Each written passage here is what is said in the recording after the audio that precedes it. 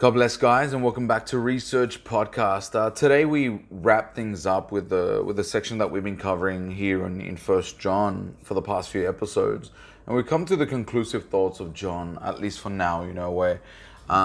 Where we've been dealing with false teachers primarily in this section, chapter 2.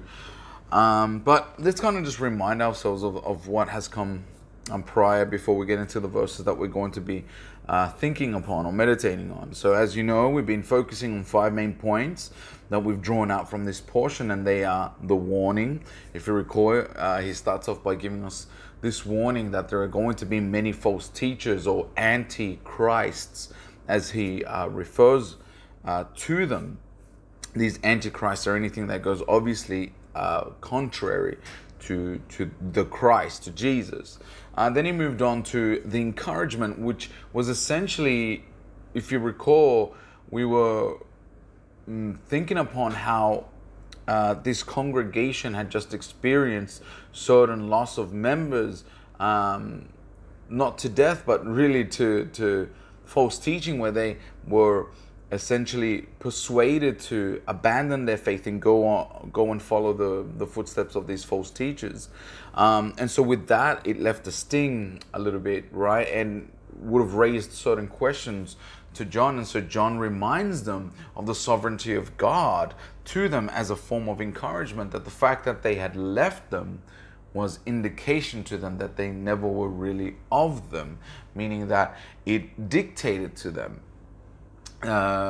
what genuine believers ought to look for in a genuine conversion, which was one of those things is exactly that, remaining within the faith, which segues us into the third point, which was how do we make distinctions between the genuine believer and the ingenuine believer, those who are just there for appearance sake, those who look the part, dress the part, sound the part, but are not actually truly believers. And so one of those key indicators or distinctions that John makes is, well, firstly, that they remain, that they are faithful, that they abide. These are words that in particularly abiding, that John loves. John uses this word abide quite regularly. So he says the first thing is that, right? That those are one of those key indicators, is that they remain within the faith. The other thing is that they are anointed. They have been anointed by the anointed. We recognize that Jesus is the one that anoints us, and Scripture tells us that it is through the Spirit that we are anointed, that He anoints us rather with the Spirit. And the third element is that the church is characterized by truth, that we possess truth, that we have truth, that we are beholders of truth. And so these are some of the indicators that separate those who are false and those who are ingenuine. And last time we were together, we looked at more closely the fourth point, which was John gives us a few things to look at in terms of what characterizes a false teacher. What are some key indicators that help us to identify them as false teachers? And John says that if anyone denies Jesus, that this is pretty much the clear indicator that they're false teachers. Now, we've noted on numerous occasions now that one of the main antagonists of the church in John's day were those that were known as, or have come to be known as, the Docetics, that believe in Docetism, which was practically a marriage between Gnosticism and the Christian teaching that led to this hybrid or deformity of Christian doctrine, where the belief was that Jesus did not in fact possess a human body as we know it. But those were not the only ones that John was contending with. As we made mention last time, John had to face another one that has been a common enemy, if you will, of the early church, and that was the Jews, the Jewish believers. They were another old foe that John had to go up against. And not just John, but like I said, all throughout the New Testament, the Apostle Paul contends with them, obviously. The writer of Hebrews is practically, that's essentially what that letter is, that sermon. So so we see that John is contending with this faith, with this belief system, right? The Judaism, and it was a formidable opponent because of the rich tradition and history that it had. It served in its favor to help persuade some Christians to either return back to Judaism, which was the case in the book of Hebrews, where essentially it was these ex-Jews who converted to Christianity were now reconsidering going back to Judaism. So it was very persuasive in that sense. Or we were pressing, if they weren't tackling or attacking Christian Jews, they were going after the Gentiles as well in the form of the Judaizers, which we see that in the letter that Paul writes to the Galatian church, right? Where these guys were essentially saying that it was necessary for these Gentiles to be circumcised to complete, if you would, their conversion. And so we saw last week how John, in a kind of a swift move, he pointed out to his Jewish contemporaries that if they are not accepting the Son, if they are non-accepting of Jesus, then by result of their rejection, they were not accepting of the Father. A void of one meant a void of the other. And so we pointed out also, just in a brief way, that how, in a subtle way, just in that, those verses, it kind of points to us this Trinitarian relationship that these doctrines point towards in a subtle way. What we must conclude from this wonderful section is something that the church has proclaimed for the past 2,000 years, that a rejection of the biblical Christ was a rejection of God entirely, completely. Even if you held to a monotheistic perspective that Yahweh is God, if you reject Christ, who is the exact imprint of the Father, as the author of Hebrew tells us, and as Paul reminds us that Christ is the image of the invisible God, Colossians 1:15, then you have rejected God himself. And therefore, God does not abide in you, nor you in the Father, if indeed you are not in Christ, in his Christ, in his Messiah. That's essentially what John is saying here. Now, we originally wanted to end up on verses 25, I believe, but I think we're going to extend to 26 to 27 as we get into this last section. He wraps his thoughts up in those verses. So at least that's the goal. So bear with me, if you will, if we go a little bit longer than what I intend to. But let's just get straight to that. Let's read the text and then we'll get straight to it. So we're going to be reading John, 1 John chapter 2. We're going to read verse 24 all the way to 27, and hopefully we can comment on all of these verses. The Word of God says this: "Let what you heard from the beginning abide in you. If what you heard from the beginning abides in you, then you too will abide in the Son and in the Father. And this is the promise that he made to us, eternal life. I write these things to you about those who are trying to deceive you, but the anointing that you received from him abides in you, and you have no need that anyone should teach you. But as his anointing teaches you about everything, and is true, and is no lie, just as it has taught you, abide in him." And we'll leave it there.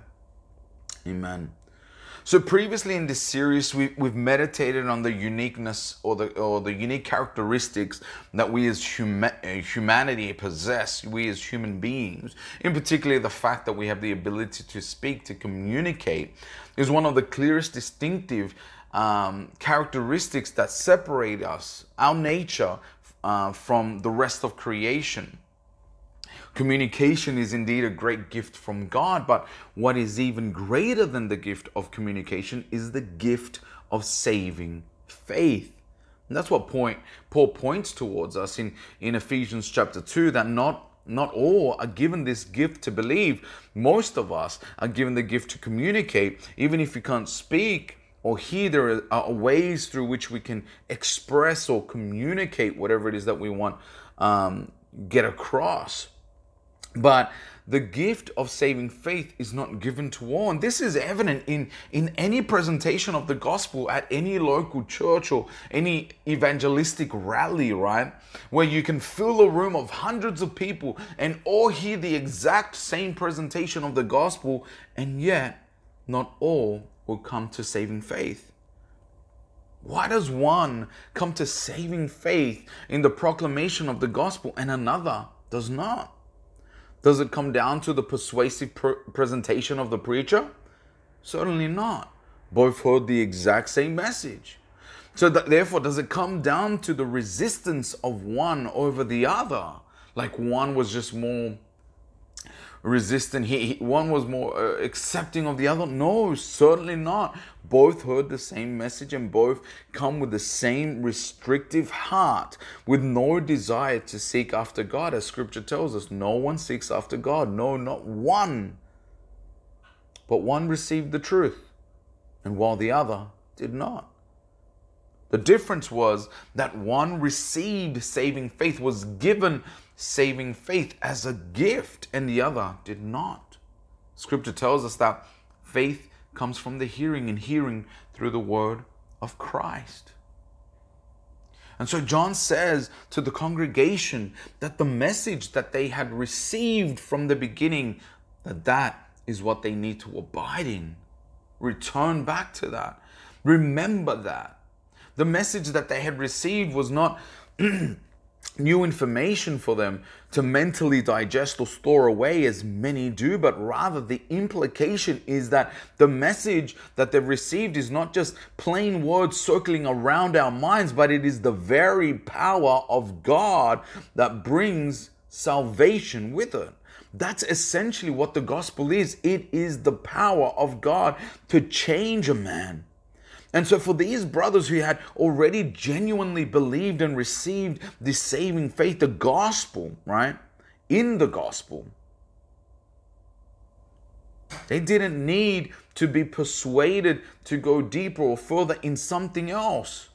They were convinced somehow that what these false teachers were possessing was this deeper truth beyond or separate to the message that they had already received, which was a lie. And a lot of the times we get in that same mental state of mind, if you will, where we are persuaded that we are listening to something profound, but after examining it, you realize there's nothing there. It's void of any substance. And I remember when I was younger, I enjoyed a lot of that type of preaching from prominent Pentecostals who would hold this, I live in Sydney, Australia, so you can kind of figure out in terms of what church I'm referring to here. But, these churches hold these epic week-long conferences in where, they have this crazy lineup of just amazing speakers, very well communicators, these guys that would throw away these one-liner statements that just seemed so deep, right? Which in actuality, like when in retrospect, just going back to them or hearing them now, really were just empty, vague statements that really said nothing at all and taught nothing of Scripture. When I would hear these guys, I remember thinking to myself, man, this is so deep. I thought to myself I was going deeper in the word, but in reality, it was not the gospel. At best, it was psychological mumbo jumbo with a few Bible verses that were taken out of context, thrown in the mix. But sometimes that's what it is. That's all it takes to persuade a person. The charismatic and persuasive speech can really convince many in thinking that what they are hearing is true, it is biblical, and it is profound. But it's just smoke and mirrors. I don't hesitate to say that this is the type of persuasion that was going on at the time when John writes this letter, where many of these false teachers were very convincing with their persuasive and charismatic presentation of what they call to be true or truth or new insight. Eventually, those who belong to the shepherd would hear their master's voice in the midst of this chaos and will be able to discern between truth and words that were only serving in terms of tickling the masses' ears. That's what we see in John's day. That's what we see in our day.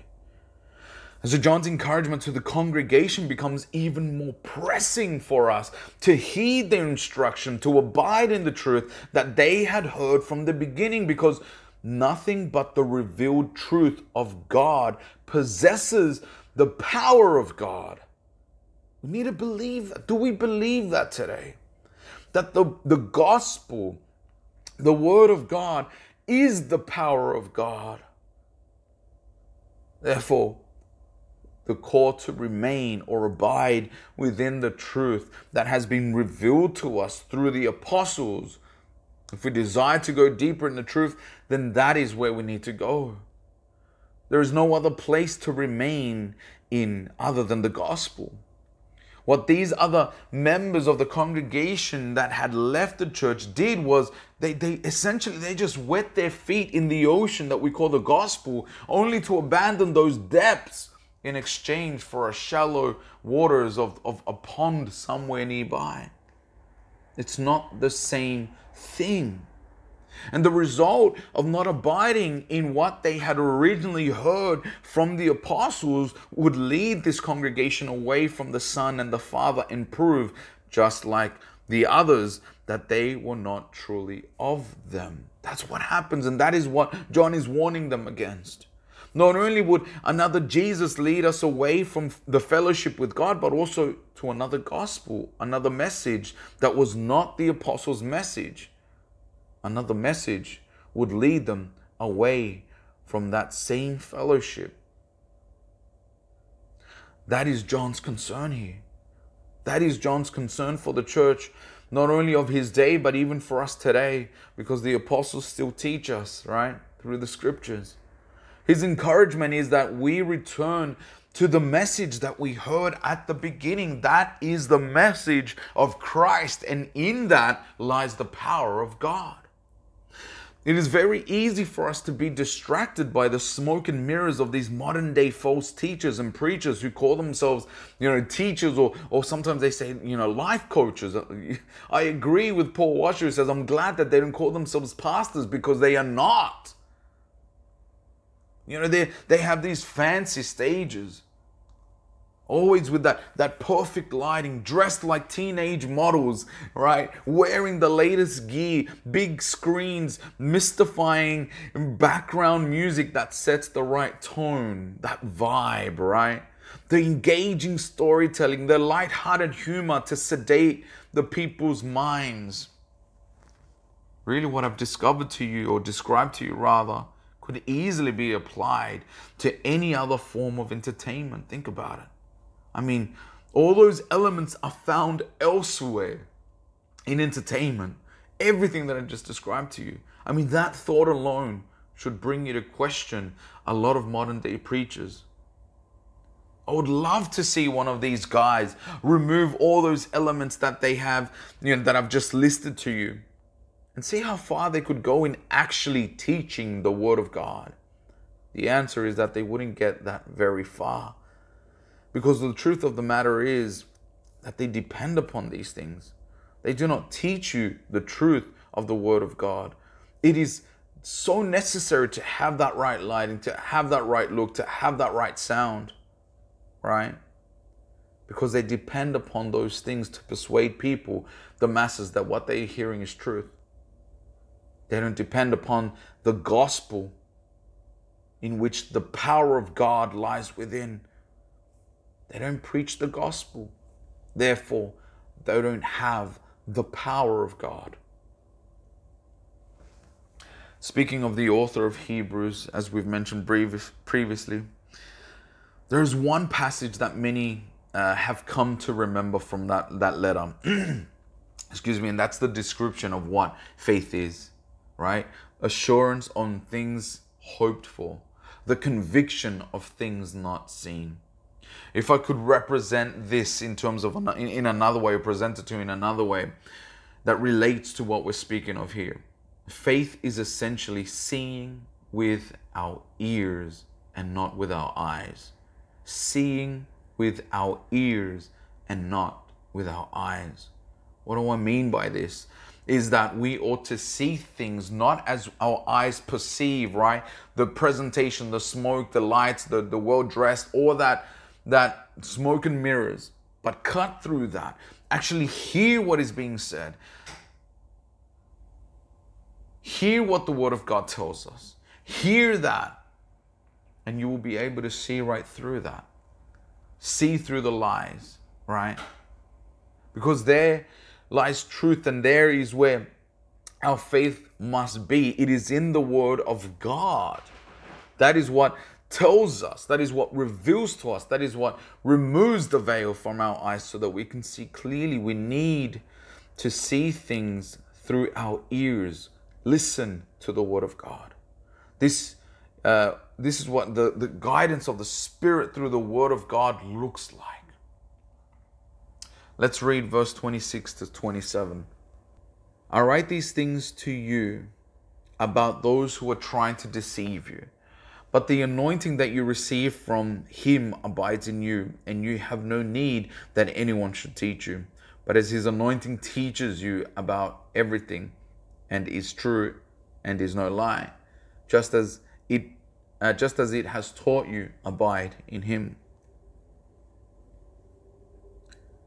In verses 26 and 27, we come to the portion in which John unpacks a little further this concept of abiding in the truth revealed to them from the beginning.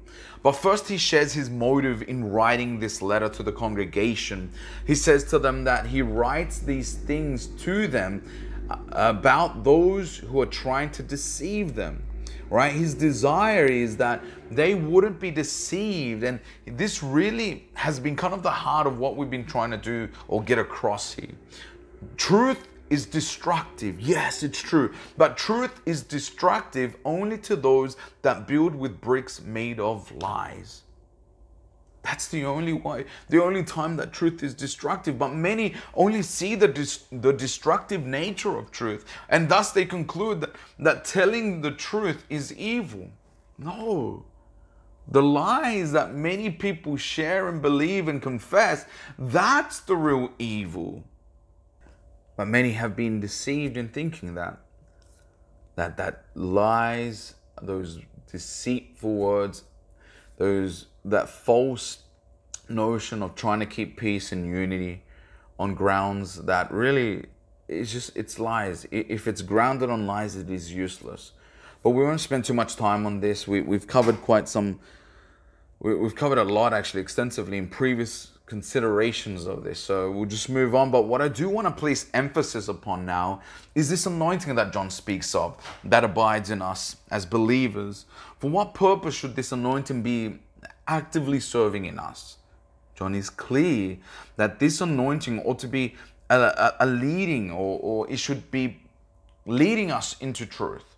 This anointing that we have, as we've said, is the Holy Spirit.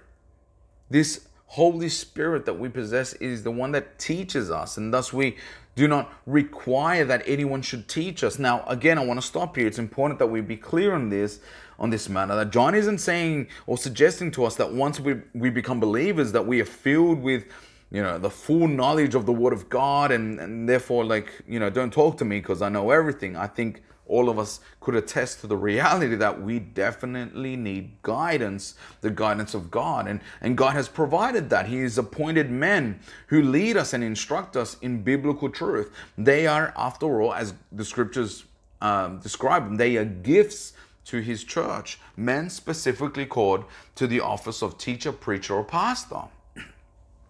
Right? And of course we have the apostles and the prophets in scripture that are the corner, the foundation of the church, right? So we have those teachings and we have these pastors and preachers and teachers and evangelists in our day. Nor does this suggest to us as well that we can therefore, from kind of like a practical day-to-day point of view, which is a very common belief, that we can just kind of communicate, or the Holy Spirit kind of communicates with us, and we could just kind of like ask Him for a sign. A lot of people are mystical in terms of the way they relate with to the Word of God and to the Spirit. Where they ask God to give us a sign. We're trying to decide as to what path to take, and so God, we pray, give us a sign, give us a guidance in our lives in terms of what door I should walk through. Instead, that's not how it is. The way we engage with the Spirit is through the Word of God, meditating upon what God's will is, what pleases Him, what doesn't please Him, and what He instructs us to do and what to avoid. This is how we interact with the Word of God and the Spirit, right? The Spirit convicts us of these truths so that we stay away from those things. And so this is how we engage with it. We never open up the Scripture and, kind of like wherever we open up the Word and wherever, we so happen to open up Scripture to that, we take that as a sign as to what we are to do for that day. That is not how the Scriptures ought to be read. That is not how the Scripture gives us guidance, or that's not how the Spirit gives us guidance. You don't just open up the Bible and just be like, oh yeah, whatever it says in this moment, in this portion, that's what I'm going to do. No. You study the Word of God. You engage, you pray about it. God, work in me this truth. Give me understanding, right? So that's the way we do it. So the Word of God is the revealer of truth. It reveals us His will. It reveals to us what God wants for us, and thus through that, it reveals God, who is God to us. So spending time in the Word is vital to our growth, to our sanctification. This is how the Holy Spirit works in our lives, how this anointing serves in our day-to-day. We don't need to open up a Bible at a random place and whatever it leaps out at us, we must put to practice that day. There are a lot of narrative portions in the Bible, right, in the Old Testament in particular, that if you don't properly interpret that, you could get in a lot of trouble. If you simply view it as an instructive, if you don't see it as a descriptive text, like it's describing to you a story, and you make it mean something that is prescriptive, as in this is what you must do, you can get in a lot of trouble if you interpret Scripture that way. So know that the Scriptures teach us about God's will and His standards that we can apply to our day-to-day. All right, the principles. And so when we familiarize ourselves with it, our day-to-day choices that we make are simplified. Should I take the job that compromises on Christian ethics? Obviously not. Should I date the person who doesn't believe in God? Obviously not, right? So God's truth is sufficient for all aspects of our lives. It is the means through which God leads us and guides us. This sanctity, right? This anointing that the Spirit does, but He works through the Word of God. So not only does the Scripture function as a revealer of truth in the hands of the most capable teacher, right? The Spirit of Christ, but it also functions as a sanctifying tool in the hands of the Spirit as well. John says in his gospel, recalling the priestly prayer of Christ, he says in 17:17, sanctify them in the truth. Your word is truth. And it is in this sense that we speak of the power of God. This is what we're referring to. This is why he's saying abide in this, right? Because it indeed is the power of God in His word through the Spirit. The sanctifying power of His word is an effective agent through which God uses to continually bring change into the life of the believer, shaping them, conforming them to the image of His Son. Romans 8:29. The sanctifying and teaching and instructive word of the Spirit is never in isolation from the word of truth. It is always done through the word of truth. The Spirit works with the tools that is the Word of God. The hammer and fire, it is the Word of God. The Spirit uses that in us. It is never in isolation or indifferent to the word of God. So if you are, those who claim, I heard from God say, geez, it's always cringeworthy because, mate, that's not how it works. God is speaking to you. God has spoken to you clearly and completely in His word. Hence why the instruction to abide in what they had heard is so necessary to the believer. And so John calls the believer to remain in which they had received, in that message that they had received from the beginning, the truth that they had set them free. Remain in that. Go deeper in your knowledge of that truth. You are not going deeper in truth if you go outside of what Scripture teaches us so clearly. You are not. There will not be a progressive change, a growth in sanctification, a deeper knowledge in God's word if the truth is neglected for whatever may be trending at the moment. I say this again, many search after miracles and signs and wonders where great healings are claimed to have taken place. Many search that out, which really there'd never been any evidence, real evidence at all whatsoever, never been provided in any way, shape, or form. But we are constantly, the church, the modern day, is so malnourished that they're looking for these external things. And we've in previous talks, we've mentioned this. They are blind to the real work of power demonstrated every day. All we need to do is walk into a church, a Bible-believing church, where men and women who once hated God are now serving Him willfully, joyfully. Even most of the times, right? Even through struggle, even through loss, even through pain.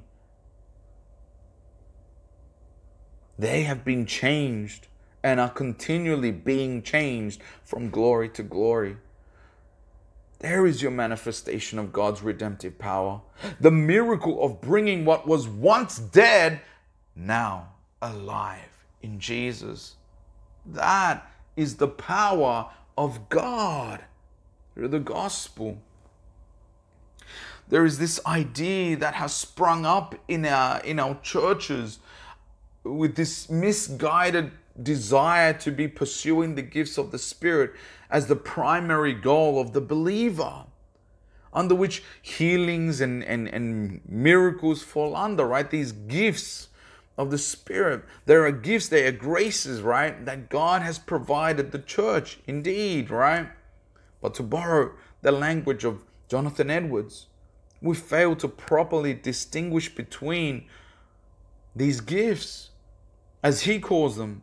One is common gifts, and the other is extraordinary gifts of the Spirit. We fail in the sense that we've placed higher value to the extraordinary gifts when Scripture does not do that. It doesn't do that. It never places greater emphasis or importance or value on the extraordinary gifts of the Spirit, but rather Scripture always gives greater value or importance to the common gifts of the Spirit. Because the extraordinary gifts of the Spirit served a purpose, and that purpose was fulfilled. Now, I'm not trying to get into a discussion about sensationalism versus continualism. That's not the subject that I'm trying to focus on. But I bring this up only to raise Edwards' argument, which really is just Paul's argument. But the way that Edwards presents this argument is that the common gifts that God gave the church are far superior to the extraordinary gifts. His reason is simple and it's just logical.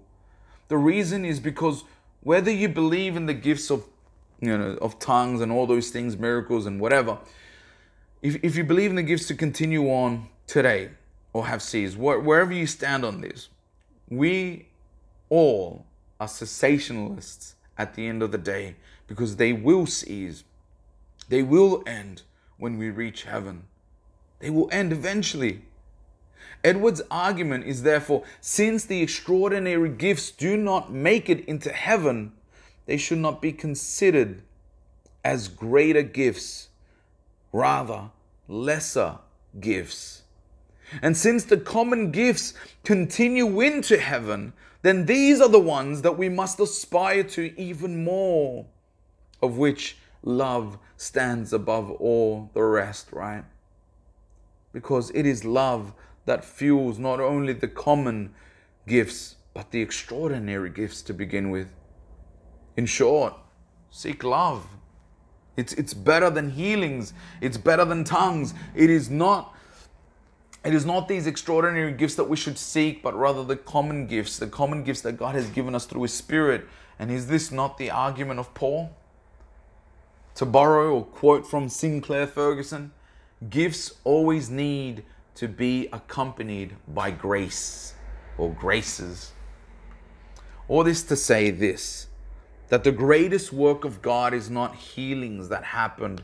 As great as they are, they do not compare to regeneration that occurs in a believer, the sanctifying work of the Spirit through the Word, because it is this work that will last. It is this work that carries us into eternity.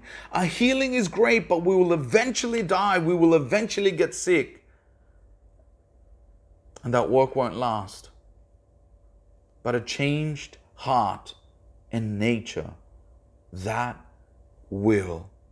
The common gifts of the Spirit in this sense is far superior to the extraordinary gifts of the Spirit. They carry on even unto eternity, and thus John's instruction to remain in the truth, it becomes evident to stay in that. For in it lies the sanctifying power of God, the work that prepares us for eternity. He says, remain in that, in the Word, because that is what is molding you, shaping you, changing you, making you more like Christ, preparing you for eternity. It is these common graces, not the extraordinary ones. Do not step outside of that, for only death lies outside of Christ. Remain, abide in Him. Now I want to read verse 25, and with this we'll conclude. And this is the promise that He made to us, eternal life. So why remain or abide in what we've heard? What's at stake? What's the big deal? What difference does it make? Don't we all believe in Jesus at the end of the day? These are the questions to ask, and ones that are asked commonly in the attempt to brush away the divisive talk of who the real Jesus is. But what is the big deal? What is at stake here? John tells us in this verse that there is a promise that is being offered that goes beyond intellectual information. That is eternal life. There is no greater thing at stake than our eternal destination beyond this life on earth. There is not a matter what greater than this. There's nothing more important than where you will spend the rest of eternity. It doesn't matter in comparison what you will do after high school, right? This is a big deal. It doesn't matter what you would choose in terms of, spend the rest of your life with. It doesn't matter what career you want to choose or your business adventure that you want to venture off into. What is mostly at stake is your life beyond this one, beyond death. This must be the most important to us all to consider without any fail.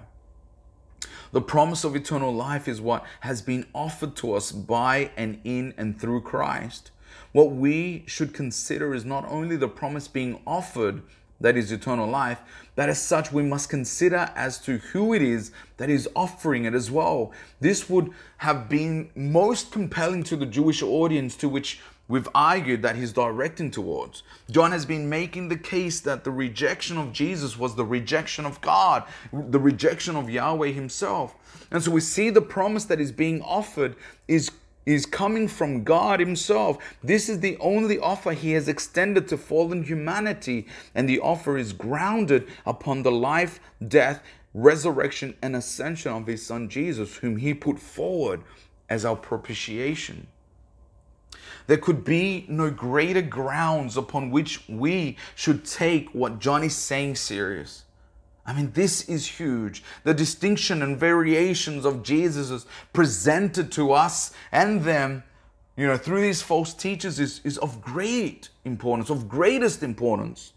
And that is why he says, I write these things to you about those who are trying to deceive you because of what is at stake here. That every preacher that stands up on a pulpit and proclaims to you the truth of who Jesus is from Scripture is doing the exact same thing. We are warning you about those who profess this false Christ. John takes on these claims that the Docetics and the Jews presented to the church head on. And in essence, he tells them this is the consequence of their rejection of this truth. They lose out on eternal life. John was certain as to who Jesus was. He had no doubt.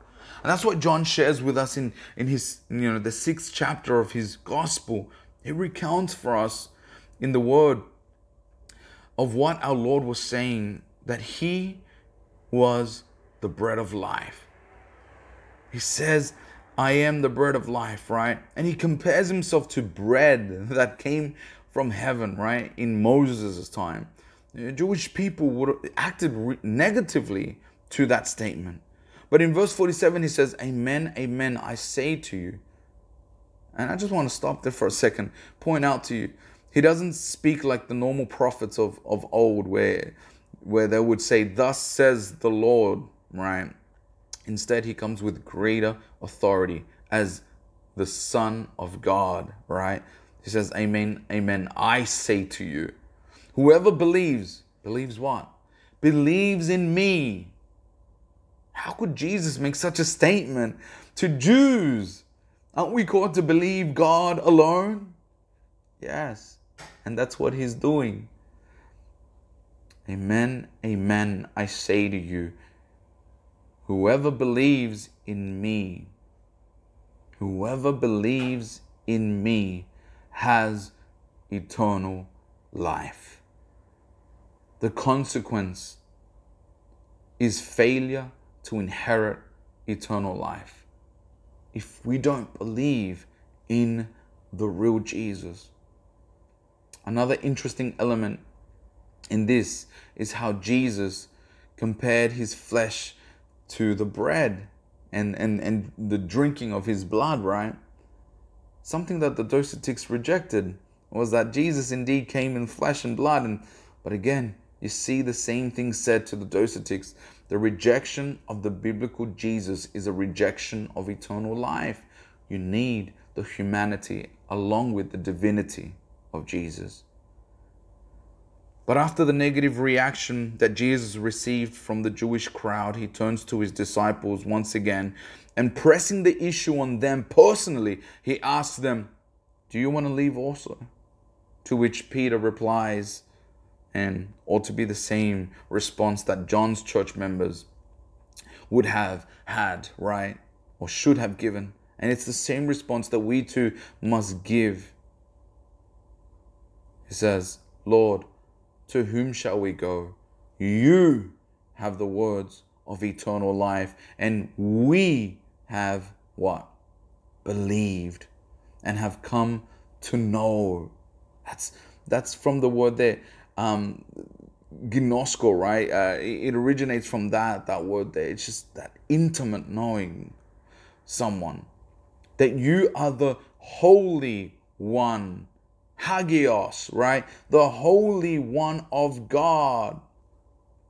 And with that phrase, we circle back to where we first started with this portion. The Holy One in verse 20. The Anointer who anoints us with the Spirit of God. And so we close this portion by applying all this to you, the hearer. Have you come to know this Jesus of Scripture? Have you labored in learning more of Him in your scripture reading? Are you abiding in the Word? Because as we bring this to an end, we end in the same way we started, with a warning. There are many false teachers presenting a false Christ that John calls antichrists, imposters. There are many who profess a Christian faith but are not of the fellowship, of His fold. But the promise of eternal life is offered exclusively through the real, authentic Jesus. Not what others say of who He might be, but who He claims for Himself to be. He is the bread of life, and we are called to believe in Him and Him alone. Have you placed your faith in Him? Because without Him, you have no meaningful relationship with God.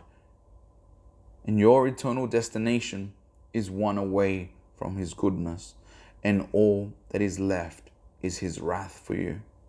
Have you come to know this Jesus who saves us, who sanctifies us, who ushers us into eternity with Him? Let's pray.